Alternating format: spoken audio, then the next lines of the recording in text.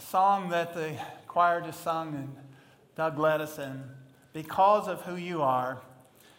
And that's the basis of the series that we are concluding today, Simply Amazing. We can talk about amazing grace for one reason and one reason only, because there is an amazing God who is the God of all grace. Aren't you grateful for that? To know that the heart of God is a heart of grace. He is a God of all grace. And grace is also the basis for our offering today. I told you if you're our guest, maybe you've been with us just recently, this Sunday is a Sunday that we set aside for our Jehovah Jireh offering. And it is to celebrate the grace of God as we bring our offering to Him. And we are always reminded that when we give to God, we are really giving to God what He's given to us. Because the earth is the Lord's and all it contains, and all those who dwell in it. And so as we give to God, we're giving to the one whose it is. And we experience this gracious God who gives us all things richly to enjoy. And don't you know that our God is not a cosmic killjoy, but He delights for His children to enjoy all the benefits that He so richly gives. And we are blessed as we give and blessed to see Him return to us. And so we give today out of a recognition of God's amazing grace. The Lord provides for us so that we can give. And as we give, we provide for His ministry. We provide for others. And then our wonderful privilege is to experience His grace through giving. You see, the Bible tells us, as we looked last week, that as we abound in every expression of grace, let's abound in this grace also. Giving is a grace from God. Last week, as we talked about the grace of giving, I thought it would be good this week, as we do give our offering, to think today of giving in this way. The greatest grace, the greatest gift, the greatest giving is the grace for forgiving. There is no giving like forgiving. And ultimately, that's how God's grace is shown to us in forgiving us. And that is how, in the ultimate expression, we show the grace of God as we forgive, even as we have been forgiven. And so this morning, I want us to think about the grace for forgiving. And we've turned here to one of the smallest books in the Bible, but it's with one of the greatest messages. This little book of Philemon, again, if you want to call it a book, it's really just a short story. It's one chapter, as Damon said. It's only 335 words. 335 words. But it is a treasured chest. It's filled with grace. It's filled with giving. It's filled with grace for forgiving. And I'm praying that on this Sunday of giving, that all of us here will know the grace of forgiveness in Jesus Christ, and know the grace in our own hearts of being forgiving people. Now, I had you turn to Philemon because that is what this book is all about, the grace for forgiving. And so let's just look at this, first of all, as it is a beautiful story. These are real live events that took place in real people. And it's a beautiful story of forgiveness. I just want us to walk through for a minute or two this lovely letter and notice, if you would, how it begins. It begins with Paul sharing praise and thanksgiving for his friend and brother Philemon. It begins there with Paul sharing praise and thanksgiving for his brother Philemon. And that's verses 1 through 7. Now, we won't read all those verses. We'll refer to some of them. But let's just, as we begin looking at this short story, let's make sure we understand the context and the characters and the storyline, all right? The context is this. When Paul takes up quill, or really perhaps someone is writing for him, as we'll see in a few minutes, as he begins this letter, it's a personal letter written to Philemon, and Paul is in Rome and he is under house arrest. If you wanted to place this letter in the New Testament, you would place it at the end of the book of Acts. Because the end of the book of Acts tells us that Paul is under house arrest in Rome. He has appealed his case in Israel, and he's been charged with insurrection against the Roman government. And he has appealed to Caesar because he is a Roman citizen and he has right to do that. And so now he has made this long, long journey. He is in Rome. He is under guard, but he is allowed to have a rented house, and he's allowed to see friends and to share the gospel within that living arrangement. And so people are coming to talk with Paul, and Paul's sharing with them. He's in Rome, and we see in verse 1 that Timothy is with him, his trusted associate. And he also has some other fellow workers with him. If you look at verses 23 and 24, there's other people that are with Paul in Rome. He's there with Epaphras. He calls my fellow prisoner. Evidently, Epaphras was also under some kind of arrest. He sends greetings. He's there with Mark. This is John Mark. And John Mark is the author of the Gospel of Mark, a human author.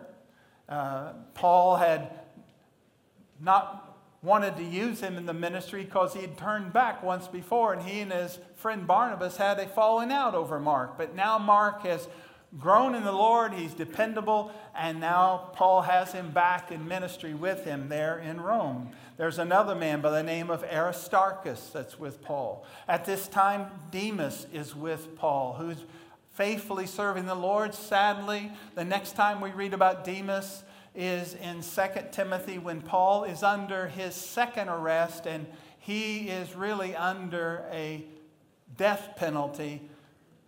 Demas forsakes the Apostle Paul and leaves him. But at this time, he's faithful. He's there with Paul.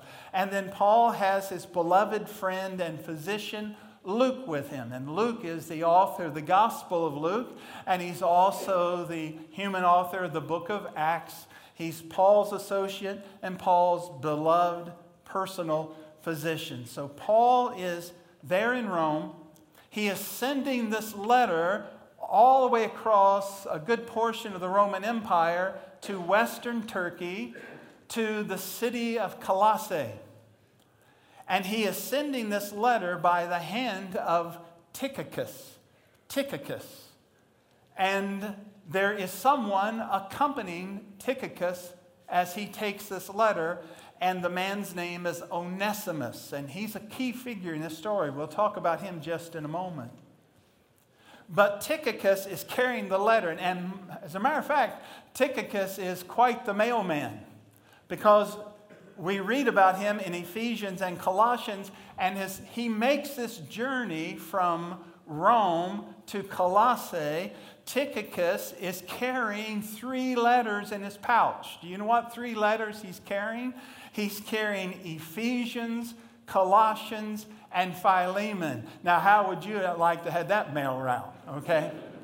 I'm sure he was just a little bit tense about it. Maybe put the satchel under his head at night, had it wrapped around his arm. He's carrying 3 letters, which will become 3 books of the New Testament. And he has with him a man by the name of Onesimus. Now, this letter is not a letter to a church, though it is to be read to a church. It is a letter to a personal friend. It's a letter to Philemon. You see that Paul is a prisoner. He's writing to his brother, verse 1, Philemon. Philemon means loving. Loving comes from the verb phileo. We get our word Philadelphia that comes from that. It means he's loving. Maybe this was his name, or he took the name or was given the name as a Christian. And Paul greets him. He also greets Apphia, our sister, who is probably the wife of Philemon. And he also greets Archippus, who's probably the son of Philemon and Apphia. He calls Archippus a soldier of the Lord. He's evidently a young man who has now committed his life to the Lord, and he's serving the Lord. And interesting, he says, to the church in your house. And so we know this about Philemon. What do we know? He was a man of enough wealth that his house was large enough to host a church gathering, and the church is meeting in his house. Now, after these sincere words of praise and thanksgiving, Paul gets to the heart of his message. And the heart of his message is a heartfelt plea for forgiveness and reconciliation toward Onesimus. He is writing to Philemon, his brother in the Lord, and he is saying, I want you to forgive and be reconciled with this man, Onesimus. Now, who is Onesimus? Well, we know that Onesimus is the object of Paul's love. Paul dearly loves this man. He writes about him beginning in verse 8. He says, Accordingly, though I am bold enough in Christ to command you, he could command Philemon to forgive and be reconciled to Onesimus, but he doesn't. He said, I appeal to you to a higher standard. There's something higher and more powerful than law. You know what it is? Love. For love's sake, I prefer to appeal to you. I, Paul, an old man now, I'm a prisoner also for Jesus Christ. I appeal to you for my child, Onesimus, whose father I became in my imprisonment. Now, what does this have to do with Philemon? Verse 11. Formerly, he was useless to you, but now he is indeed useful to you and me. I am sending him back to you, sending my very heart. Now, what is going on here? Onesimus is a runaway slave. He is a bond slave, has been a bond slave to Philemon. He has served in Philemon's house. Maybe he is serving for a number of years. Maybe he has been born into that household, but he is a bondservant, and he has run away from his master. And not just run away, but as we'll see, evidently has taken some money with him. And he has gotten on a ship and sailed across the Mediterranean. He has come to Rome to lose himself in the masses of Rome. But how many of you know God is in the details, right? And so while he is in Rome, somehow he comes in contact with the Apostle Paul. We're not told how it happens. But remember, Paul has been in Philemon's house before. He has met Onesimus. Onesimus was a servant in the house of Philemon, and they meet together there in Rome, and Paul, through the gospel of the Lord, sees Onesimus come to faith in Jesus Christ. So this runaway slave who goes to Rome to lose himself from his master is introduced to the greatest master, the Lord Jesus Christ. Now Paul is writing to Philemon. He's sending Onesimus back. He says, Onesimus is the object of my love. And it's interesting, Paul is so brilliant in the way he coins a phrase. He says, I'm sending Onesimus to you, verse 10. You know what Onesimus means? Useful. Useful. I'm sending Onesimus back to you, who I've become his father in prison.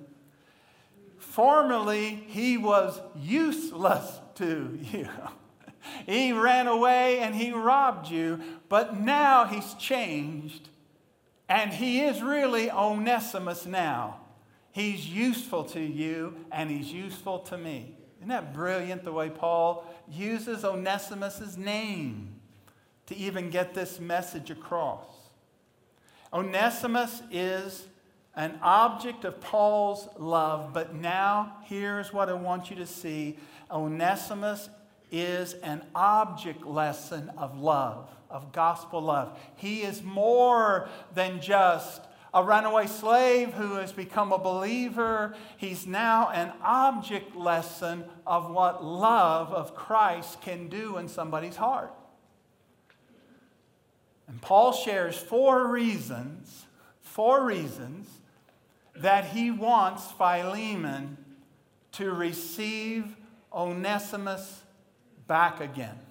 He says, number one, Onesimus is a changed man. He is not who he used to be. He has come to faith. He has become my child in my imprisonment. He used to be useless to you, but now he's useful because he's a changed man. His life has been transformed by the grace of God. Aren't you delighted that there is a God who doesn't just believe in recovery? He believes and practices renewal and transformation. So that what a person is in their bondage and in their addictive lifestyle, they can be so changed that they are not who they used to be. They are born again. Changed. He says, I'm sending him back. He's not the same Onesimus who left. He's a changed man by the power of the gospel. And Paul says another reason he's sending him back and has a message for Philemon. He says that Onesimus and Philemon now have a changed relationship. Your relationship has been changed. He was your servant. You were his master. He was a runaway servant. He was a criminal, you could say. But now you have a changed relationship. Verse 11, he was useless. Now he's useful. I'm sending him back to you, sending my very heart. I would have been glad to keep him with me in order that he might serve me on your behalf during my imprisonment for the gospel, but I preferred to do nothing without your consent, in order that your goodness might not be by compulsion, but of your own accord. Paul says, I could order you as your father in the faith. I could command you as an apostle of Jesus Christ to send this man back to me, but I'm giving you an opportunity to rise up above obedience to the law and give your heart to the love of Christ and send this brother back because you have a changed relationship. No longer is it the servant-master relationship, it's the brother-brother relationship. You see, the Lord not only changes lives, He changes relationships. Don't you give up on your family. The Lord changes families. Don't you give up on your marriage. God transforms marriages. Don't you give up on your family. Don't you give up on your community. Where sin has abounded, the grace of God superabounds. Don't give up. He changes relationships. So Paul says he's a changed man. You now have a changed relationship. Thirdly, Paul says this: if Onesimus has wronged you or owes you anything, charge it to me. Charge it to me. Look at verse 18. He says, if he has wronged you at all, or he owes you anything, charge that to my account. I, Paul, write this with my own hand. So here you can see Paul, who evidently had some form of eye malady, an eye disease. He said to the Galatians, you so loved me, if it had been possible, you would have taken your eyes out and given them to me. And sometimes Paul would sign his letters and he would say, you see what big letters I use. Paul says, I will repay it. And like he's signing an IOU, he says, hey, Tychicus, give me that quill. I will repay it. Paul the apostle. I will repay it. And then you got to love Paul. To say nothing of you owing even your own self to me. Don't you love Paul? He will repay it, but gladly repay it. But let me remind you, you owe your life to me too, just like Onesimus, because you are my son in the faith too. And I want my two sons to be reconciled. Charge it to me. And then Paul says a fourth thing. He says he has confidence in Philemon's compassionate heart. He says, I know you. And I know that you have legal right to punish Onesimus. I know that you could take your stand and you could stand your ground and you could take him to court and you could punish him. As a matter of fact, by Roman law, he could punish him with death. He says, I know your heart. Verse 20. Yes, brother, I want some benefit from you in the Lord. Refresh my heart. Confident in your obedience, I write to you, not knowing that you will do even more than I say. And here again, Paul is so wonderful in the way he uses the words. He says, yes, brother, verse 20, I want some benefit from you. You know what the word benefit there is? Onesimus. It's just another form of the word Onesimus. I want you to give some Onesimus to me. Refresh my heart. I write knowing that you will do even more than I say. Now, before we go on just for a moment, let me make a side note here. And I do think it's an important side note. It's not a rabbit trail. I won't be going down it long, okay? So don't go down too far. But take a little side step with me. Paul's letter here, listen carefully, is not as some people have wrongly accused. It is not a justification of slavery. It is not a justification of slavery. Paul and his ministry was carried out in the Roman Empire. At least 1/3 of the citizens of the Roman Empire were in some form of servitude. Now, it was a different kind of servitude for the most part than when we think about slavery. I'll say a word about that in a moment. Many people were indentured servants because of their debts, and they might be working for a period of years to work off their debts.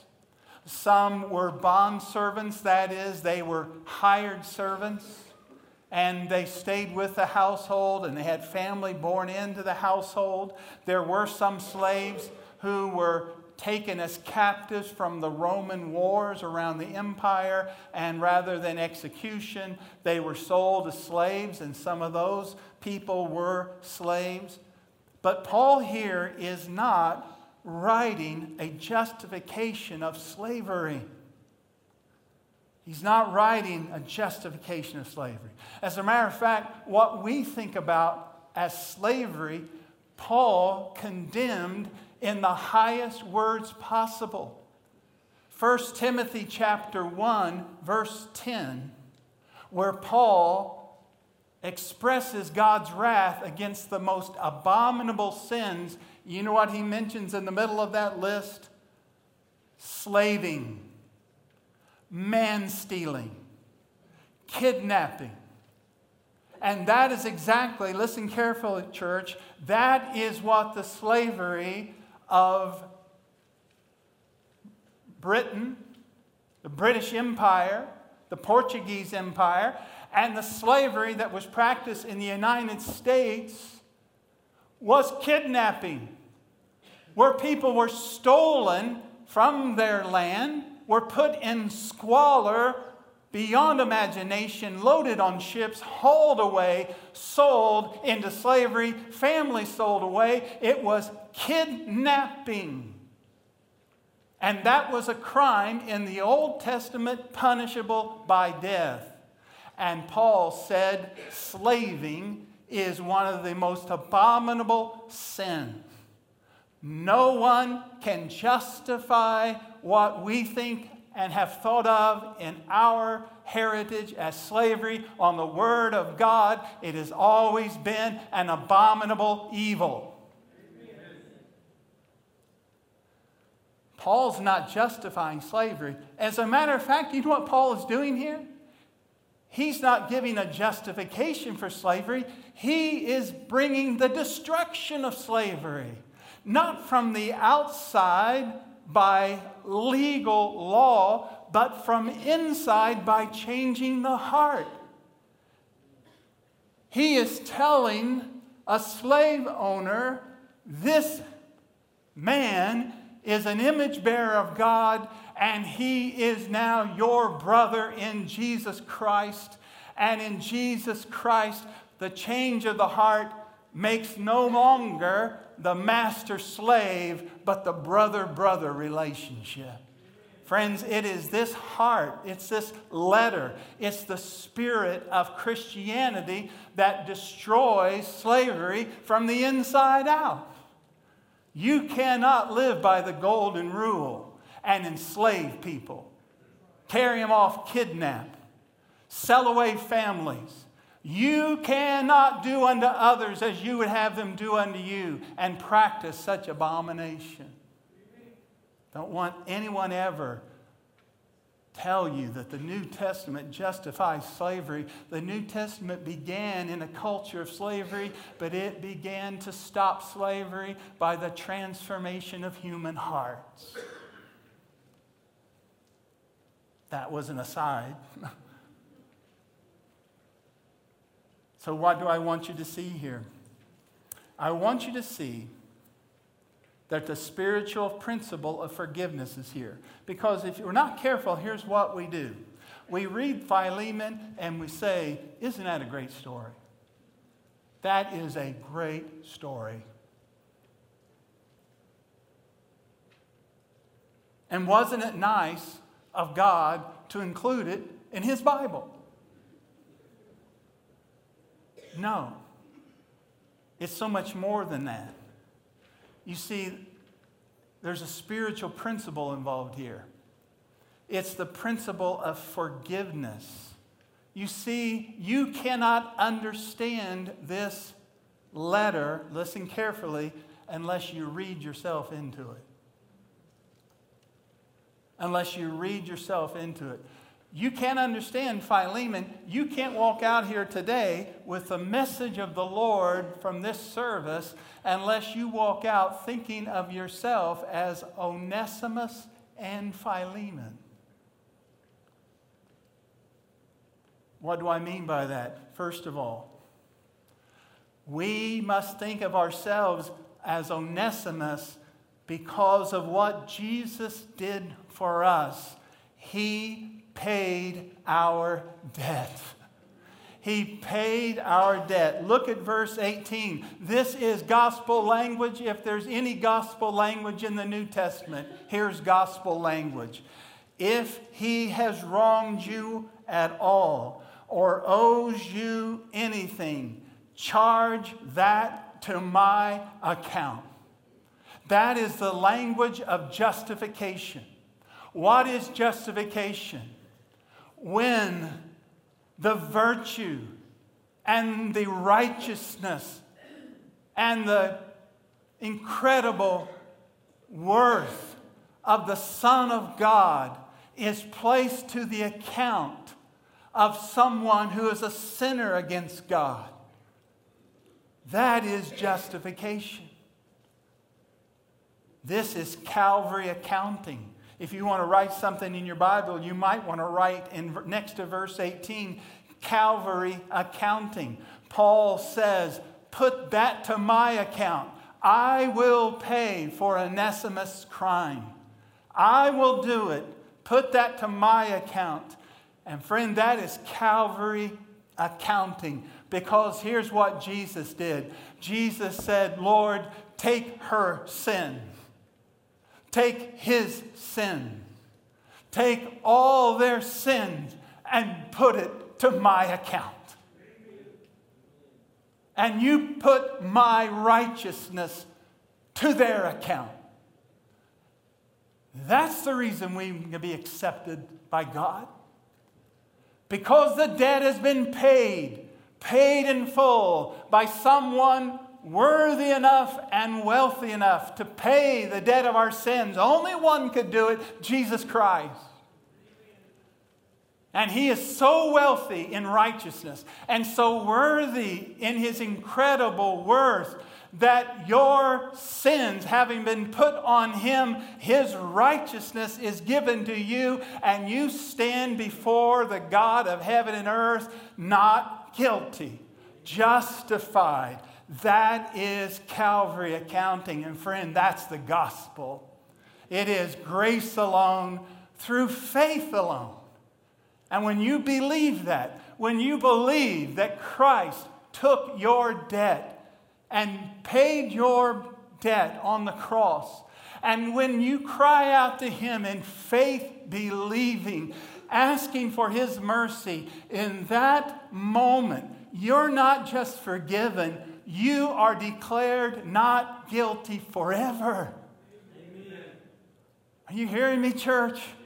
Has this happened to you? Do you know what I'm talking about? You are Onesimus. I am Onesimus. Because Jesus said, put that to my account. And then the second thing is Philemon. Who we are because of Jesus, we are slaves set free. We have been set free. We've been set free. Yes, we are Onesimus, but we have been set free. Galatians 3:13, Christ redeemed us from the curse of the law, having become a curse for us. Redeemed, what does that mean? Purchased. Literally, the word redeemed, it's a beautiful word. You know what it is? It means purchased in the marketplace and set free. Ekazograzo. Purchased in the marketplace and set free. My friend, what did Jesus say his mission was? He said, I did not come to be served. I came to serve and to give my life as what? A ransom for many. Paid in full. Why did Jesus purchase us? So that we could be slaves? No. So that we could be free. He's the great emancipator. And we're freed. And we're not just freed slaves, but now in Christ we are sons and daughters of God. We're adopted into the family. This is what it means to be Onesimus. And through your dear master, Philemon, who pays the price, takes the debt, sets someone free. What a gift. Charge that to my account.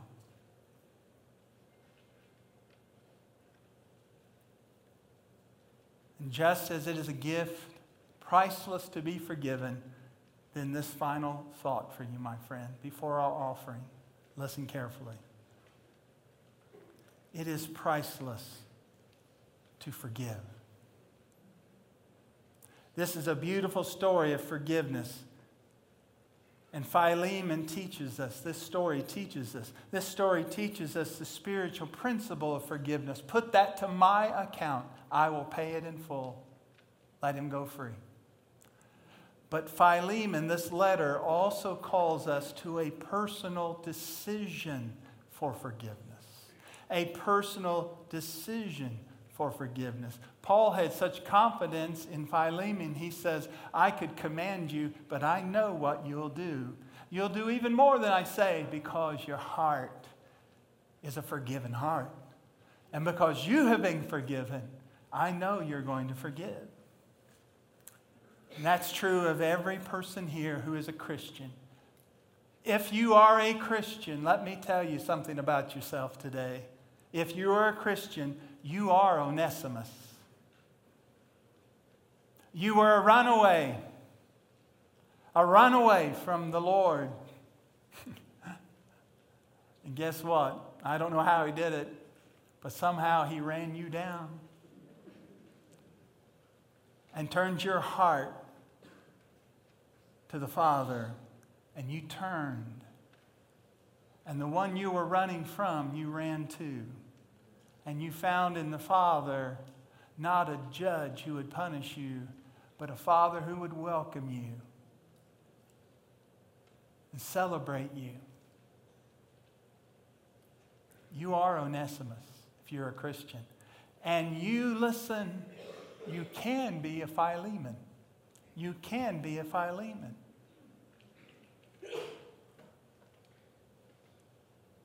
You can forgive.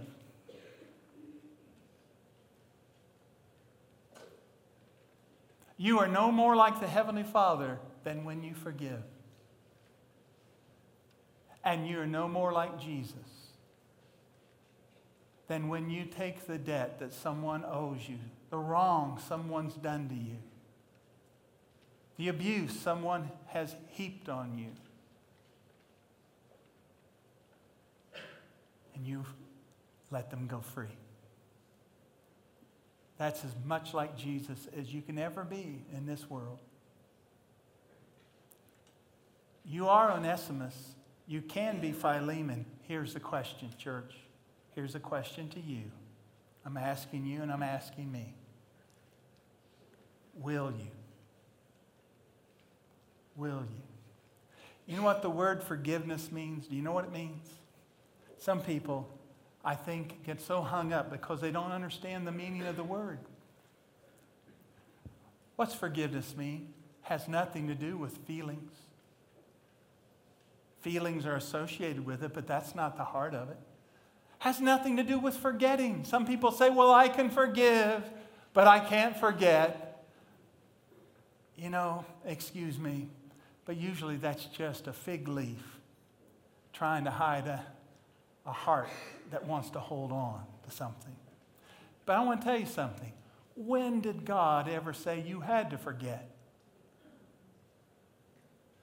You know, someone says, I can forgive, but I can't forget. Well, guess what? Forget about it. Forget about forgetting. You don't have to. You don't have to go into denial in order to forgive someone because of what the word forgive means. You know what it means? It means this: to release someone. It means to release someone who owes you. Release.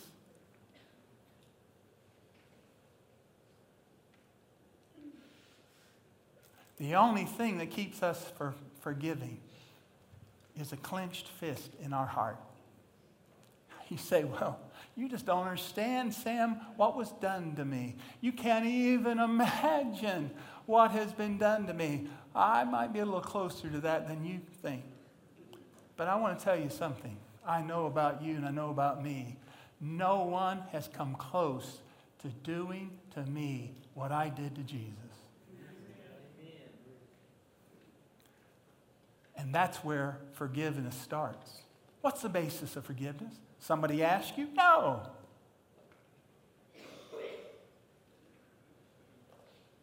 Did they ask Jesus forgiveness when he said, Father, forgive them? They don't know what to do.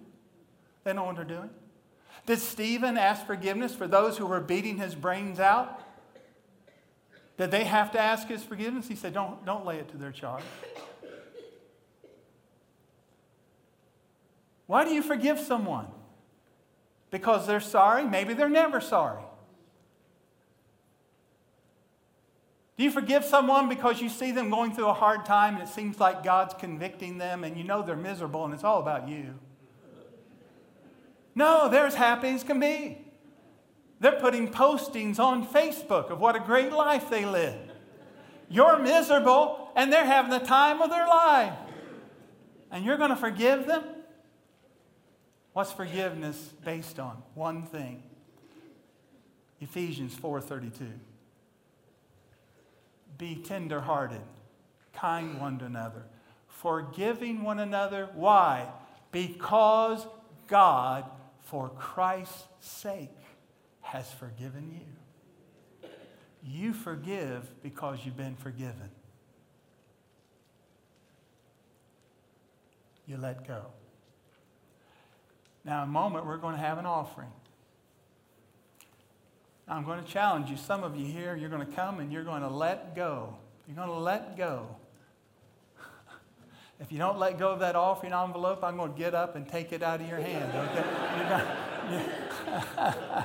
You're going to let go. That's how you're going to give the offering. You're going to let go of it. And I want to encourage you this. You come up here thinking of people who have wronged you. And make this your offering today as well. Lord, I, for Christ's sake, let them go. I let it go. And can you imagine to be able to look back at Thanksgiving 2019 and have a marker in your mind when you deliberately said, I let them go. And the next time the devil comes and reminds you of what they did, you know what you can do? You can put the old gospel judo on him. You can say this. You say, what's gospel judo? It's this. Thank you, Satan, for reminding me of the grace of the Lord Jesus Christ, how he gave me the ability to let go of that sin against me. I appreciate you, Satan, helping me to draw nearer to the Lord Jesus Christ and celebrate that today. Thank you, Satan. You've helped me greatly today. I'll tell you what, he'll try another tactic. Put the old gospel judo on him and say, thank you. They did do that. They did say that. They did that to me. But through Jesus, I let them go for his sake. Father, thank you for this time to give offering. And Lord, we come. Every Christian that comes, we come as Onesimus. Thank you. You freed us. Thank you. All of our sin was put to your account, Lord Jesus. And now, Lord God, as we release these gifts, may we be truly Philemon we release, because we ourselves have been forgiven. Bless this season now and this moment to our hearts as we sing and worship and as we give. In Jesus' name, amen.